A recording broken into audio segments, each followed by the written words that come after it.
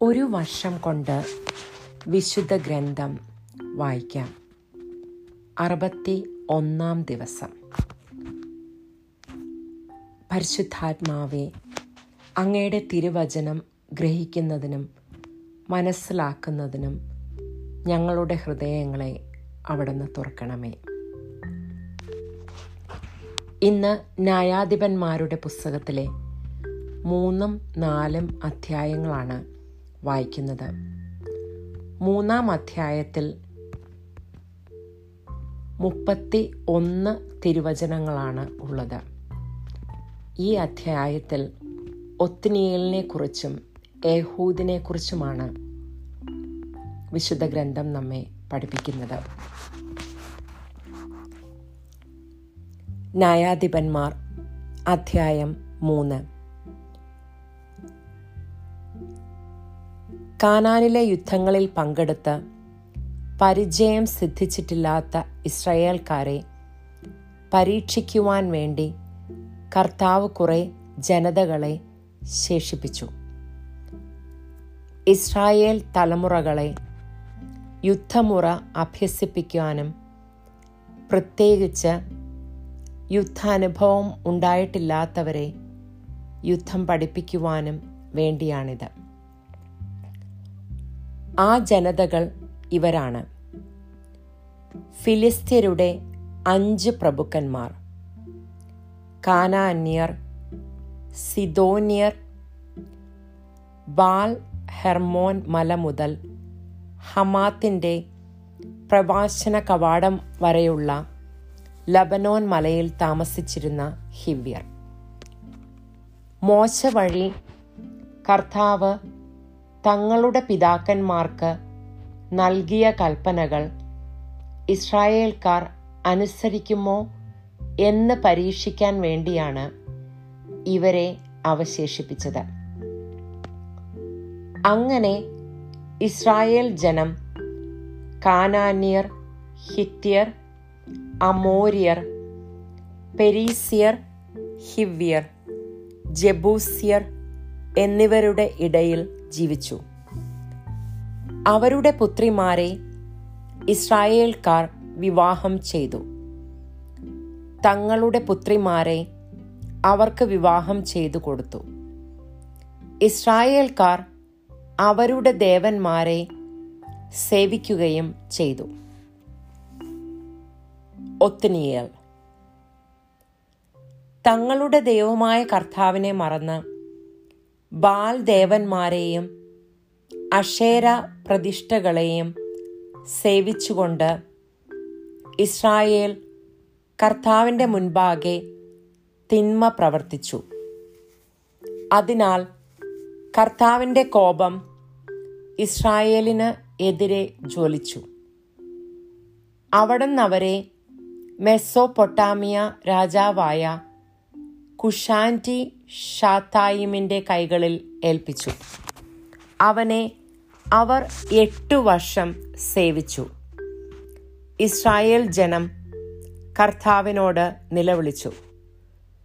കാലേബിന്റെ ഇളയ സഹോദരനായ കെനാസിന്റെ പുത്രൻ ഒത്നിയേലിനെ കർത്താവ് അവർക്ക് വിമോചകനായി നിയമിക്കുകയും അവൻ അവരെ മോചിപ്പിക്കുകയും ചെയ്തു. കർത്താവിൻ്റെ ആത്മാവ് അവൻ്റെ മേൽ വന്നു. അവൻ ഇസ്രായേലിൽ ന്യായവിധി നടത്തി. അവൻ യുദ്ധത്തിന് പുറപ്പെട്ടു. മെസോപ്പൊട്ടാമിയ രാജാവായ കുഷാൻറ്റി ഷത്തായിമിനെ കർത്താവ് അവൻ്റെ കയ്യിൽ ഏൽപ്പിച്ചു കൊടുത്തു. ഒത്നിയേൽ അവൻ്റെ മേൽ ആധിപത്യം സ്ഥാപിച്ചു. അങ്ങനെ ദേശത്ത് 40 വർഷം ശാന്തി നിലനിന്നു. അതിനുശേഷം കെനാസിന്റെ മകനായ ഒത്നിയേൽ മരിച്ചു. ഏഹൂദ്. ഇസ്രായേൽ ജനം വീണ്ടും കർത്താവിന്റെ മുൻപിൽ തിന്മ ചെയ്തു. അതിനാൽ അവിടുന്ന് മോവാബ് രാജാവായ എഗ്ലോനെ ഇസ്രായേലിനെതിരെ പ്രബലനാക്കി. അവൻ അമ്മോന്യരെയും അമലേക്യരെയും കൂട്ടി ഇസ്രായേലിനെ പരാജയപ്പെടുത്തി. ഈന്തപ്പനകളുടെ നഗരം കൈവശമാക്കി. ഇസ്രായേൽ ജനം മോവാബ് രാജാവായ എഗ്ലോനെ 18 വർഷം സേവിച്ചു. എന്നാൽ ഇസ്രായേൽ ജനത കർത്താവിനോട് നിലവിളിച്ചപ്പോൾ അവിടുന്ന് അവർക്ക് ഒരു വിമോചകനെ നൽകി. ബെഞ്ചമിൻ ഗോത്രജനായ ഗേരയുടെ മകനും ഇടത്ത് കയ്യനുമായ ഏഹൂദായിരുന്നു അത്. ഇസ്രായേൽ അവൻ വശം മോവാബ് രാജാവായ എഗ്ലോന് കാഴ്ച കൊടുത്തയച്ചു. ഏഹൂദ് ഒരു മുഴം നീളമുള്ള ഇരുവായ് താൽവാൾ ഉണ്ടാക്കി വസ്ത്രത്തിനടിയിൽ വലത്തെ തുടയിൽ കെട്ടിവെച്ചു. അവൻ മോവാബ് രാജാവായ എഗ്ലോന് കാഴ്ച സമർപ്പിച്ചു. എഗ്ലോൻ തടിച്ചു കൊഴുത്ത മനുഷ്യനായിരുന്നു. ഏഹൂദ് കാഴ്ച സമർപ്പിച്ചു കഴിഞ്ഞ് ചുമട്ടുകാരെ പറഞ്ഞയച്ചു. എന്നാൽ ഗിൽഗാലിൽ ശിലാവിഗ്രഹങ്ങളുടെ അടുത്ത് ചെന്നപ്പോൾ അവൻ തിരിഞ്ഞു നടന്ന് രാജാവിന്റെ അടുക്കൽ വന്നു പറഞ്ഞു, അല്ലയോ രാജാവേ, എനിക്ക് അങ്ങയെ ഒരു രഹസ്യ സന്ദേശം അറിയിക്കുവാനുണ്ട്. രാജാവ് പരിചാരകരോട് പുറത്തു പോകുവാൻ ആജ്ഞാപിച്ചു. അവർ പോയി. രാജാവ് വേനൽക്കാല വസതിയിൽ ഇരിക്കുകയായിരുന്നു. ഏഹൂദ് അടുത്ത് വന്നു പറഞ്ഞു, ദൈവത്തിൽ നിന്ന് നിനക്കായി ഒരു സന്ദേശം എൻ്റെ പക്കലുണ്ട്. അപ്പോൾ അവൻ എഴുന്നേറ്റ് നിന്നു. ഏഹൂദ് ഇടത്ത് കൈകൊണ്ട് വലത്ത് തുടയിൽ നിന്ന് വാൾ വലിച്ചെടുത്ത് അവന്റെ വയറ്റിൽ ശക്തിയായി കുത്തിയിറക്കി. വാളോടൊപ്പം പിടിയും അകത്ത് കടന്നു. വാൾ ഊരിയെടുക്കാതിരുന്നതുകൊണ്ട് കൊഴുപ്പ് അതിനെ മൂടി. അനന്തരം ഏഹൂദ് പൂമുഖത്തിറങ്ങി അവനെ അകത്തിട്ട് വാതിലടച്ച് പൂട്ടി. അവൻ പോയി കഴിഞ്ഞ് പരിചാരകർ വന്നു. മുറിയുടെ കതകുകൾ പൂട്ടിയിരിക്കുന്നത് കണ്ടപ്പോൾ അവൻ ദിനചര്യയ്ക്ക് രഹസ്യമുറിയിലായിരിക്കുമെന്ന് അവർ വിചാരിച്ചു. അവർ കാത്തിരുന്നു കുഴഞ്ഞു. എന്നിട്ടും മുറിയുടെ വാതിലുകൾ തുറക്കാതിരുന്നത് കണ്ടപ്പോൾ അവർ താക്കോലെടുത്ത് തുറന്നു.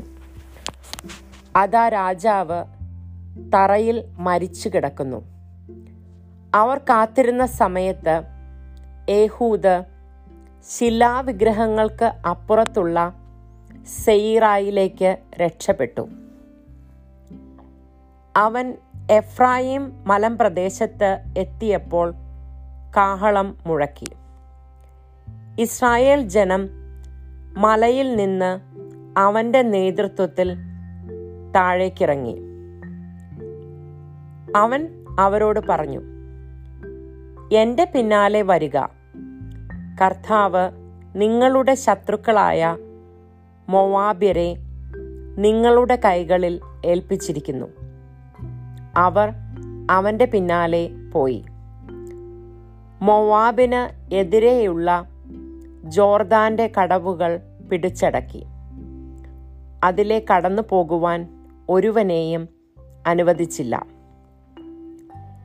ധീരന്മാരും കരുത്തുറ്റവരുമായ 10,000-ഓളം മോവാബ്യരെ അന്ന് അവർ കൊന്നു. ഒരുവൻ പോലും രക്ഷപ്പെട്ടില്ല. അങ്ങനെ മോവാബ് ആ ദിവസം ഇസ്രായേലിന് അധീനമായി. 80 വർഷത്തേക്ക് നാട്ടിൽ ശാന്തി നിലനിന്നു. ഷങ്കാർ ഏഹൂദിന്റെ പിൻഗാമിയും അനാത്തിന്റെ പുത്രനുമായ ഷങ്കാർ 600 ഫിലിസ്ത്യരെ ചാട്ട കൊന്നു. അവനും ഇസ്രായേലിനെ രക്ഷിച്ചു.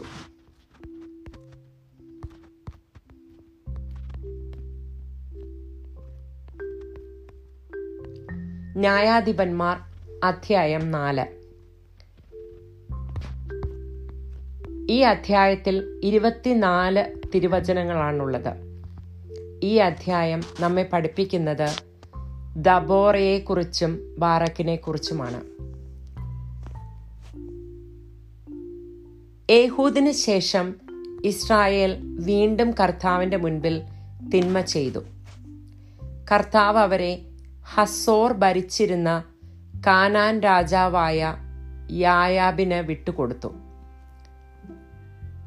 ഹറോഷെത്ത് ഹഗോയുമിൽ വസിച്ചിരുന്ന സിസേറ ആയിരുന്നു അവന്റെ സേനാധിപതി. അവന് 900 ഇരുമ്പ് രഥങ്ങൾ ഉണ്ടായിരുന്നു. അവൻ ഇസ്രായേൽ ജനത്തെ 20 വർഷം ക്രൂരമായി പീഡിപ്പിച്ചു. അപ്പോൾ അവർ കർത്താവിനോട് സഹായത്തിന് നിലവിളിച്ചു. അന്ന് ലെപ്പിദോത്തിന്റെ ഭാര്യയായ ദബോറ പ്രവാചികയാണ് ഇസ്രായേലിൽ ന്യായപാലനം നടത്തിയിരുന്നത്. അവൾ എഫ്രയീം മലനാട്ടിൽ റാമായ്ക്കും ബഥേലിനും ഇടയ്ക്കുള്ള ദബോറയുടെ ഈന്തപ്പനയുടെ കീഴിൽ ഇരിക്കുക പതിവായിരുന്നു. ഇസ്രായേൽ ജനം വിധി തീർപ്പിനു വേണ്ടി അവളെ സമീപിച്ചിരുന്നു. അവൾ അബിനോവാമിന്റെ മകനായ ബാറക്കിനെ നഫ്താലിയിലെ കേദശിൽ നിന്ന് ആളയച്ച് വരുത്തി പറഞ്ഞു, ഇസ്രായേലിന്റെ ദൈവമായ കർത്താവ് നിന്നോട് ആജ്ഞാപിക്കുന്നു, നീ നഫ്താലിയുടെയും സെബുലൂണിന്റെയും ഗോത്രങ്ങളിൽ നിന്ന് 10,000 പേരെ താബോർ മലയിൽ അണിനിരത്തുക. രഥങ്ങളോടും സൈന്യങ്ങളോടും കൂടെ യാബീന്റെ സേനാധിപതി സിസേറ കിഷോൻ നദിയുടെ സമീപത്ത് വെച്ച് നിന്നെ എതിർക്കുവാൻ ഞാൻ ഇടയാക്കും. ഞാൻ അവനെ നിന്റെ കയ്യിൽ ഏൽപ്പിച്ചു തരും. ബാറക്ക് അവളോട് പറഞ്ഞു, നീ എന്നോട് കൂടെ വന്നാൽ ഞാൻ പോകാം, ഇല്ലെങ്കിൽ ഞാൻ പോവുകയില്ല. അപ്പോൾ അവൾ പറഞ്ഞു, ഞാൻ തീർച്ചയായും നിന്നോട് കൂടെ വരാം, പക്ഷേ നിന്റെ ഈ വഴി നിന്നെ മഹത്വത്തിലേക്ക് എത്തിക്കുകയില്ല. കർത്താവ് സിസേറയെ ഒരു സ്ത്രീയുടെ കയ്യിൽ ഏൽപ്പിക്കും. പിന്നീട് ദബോറ എഴുന്നേറ്റ് ബാറക്കിനോട് കൂടെ കേദശിലേക്ക് പോയി. ബാറക്ക് സെബുലൂണിനെയും നഫ്താലിയെയും കേദശിൽ വിളിച്ചുകൂട്ടി. 10,000 പടയാളികൾ അവന്റെ പിന്നിൽ അണിനിരന്നു. ദെബോറയും അവന്റെ കൂടെ പോയി. കേന്യനായ ഹേബർ മോശയുടെ അമ്മായിയപ്പനായ ഹൊബാബിന്റെ വംശജരായ കേന്യരെ വിട്ടുപോന്ന് കെദേശിനടുത്ത് സനാനിമിലെ ഓക്കുമരത്തിന് സമീപം പാളയമടിച്ചു. അബിനോവാമിന്റെ മകനായ ബാറക്ക് താബോർ മലയിലേക്ക് നീങ്ങിയിരിക്കുന്നുവെന്ന് സിസേറ കേട്ടു. അവൻ തൻ്റെ 900 ഇരുമ്പ് രഥങ്ങളും അതോടൊപ്പം ഹറോഷേത്ത് ഹഗോയിം മുതൽ കിഷോൻ നദി വരെയുള്ള പ്രദേശങ്ങളിൽ നിന്ന് തൻ്റെ പക്ഷത്തുള്ള എല്ലാവരെയും ഒന്നിച്ചുകൂട്ടി. ദെബോറ ബാറക്കിനോട് പറഞ്ഞു, മുന്നേറുക, കർത്താവ് സിസേറയെ നിന്റെ കയ്യിൽ ഏൽപ്പിക്കുന്ന ദിവസമാണിത്. നിന്നെ നയിക്കുന്നത് കർത്താവല്ലേ? അപ്പോൾ ബാറക്ക് തന്നോട് കൂടെയുള്ള 10,000 പേരോടൊപ്പം താബോർ മലയിൽ നിന്ന് താഴേക്കിറങ്ങി. കർത്താവ് സിസേറയെയും അവന്റെ രഥങ്ങളെയും സൈന്യങ്ങളെയും ഒന്നടങ്കം ബാറാക്കിന്റെ മുന്നിൽ വെച്ച് വാൾമുനയാൽ ചിതറിച്ചു. സിസേറ രഥത്തിൽ നിന്നിറങ്ങി പലായനം ചെയ്തു. ബാറക്ക് രഥങ്ങളെയും സൈന്യങ്ങളെയും ഹറോഷെത്ത് ഹഗോയിം വരെ അനുധാവനം ചെയ്തു. സിസേറയുടെ സൈന്യം മുഴുവൻ വാളിനിരയായി. ഒരുവൻ പോലും അവശേഷിച്ചില്ല. സിസേറ കേന്യനായ ഹേബറിന്റെ ഭാര്യ ജായേലിന്റെ കൂടാരത്തിൽ അഭയം പ്രാപിച്ചു. കാരണം അക്കാലത്ത് ഹസോർ രാജാവായ യാബീൻ കേനിനായ ഹേബറിന്റെ കുടുംബവുമായി സൗഹൃദത്തിലായിരുന്നു.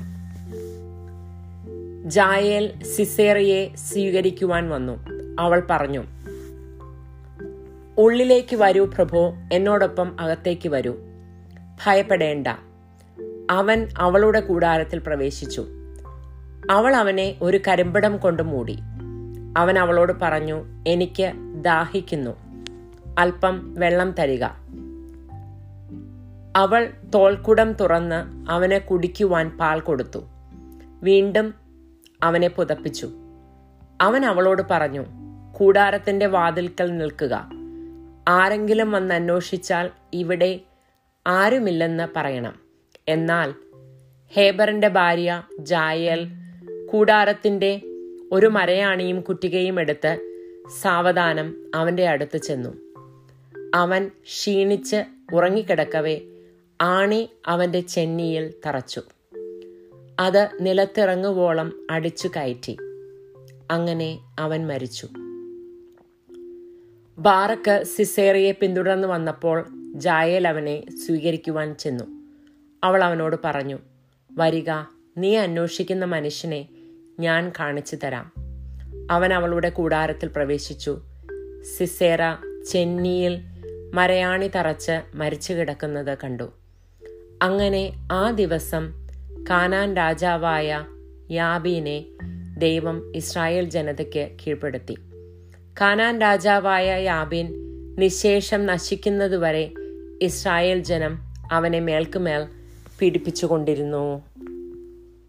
ദൈവമായ കർത്താവിന് സ്തുതി.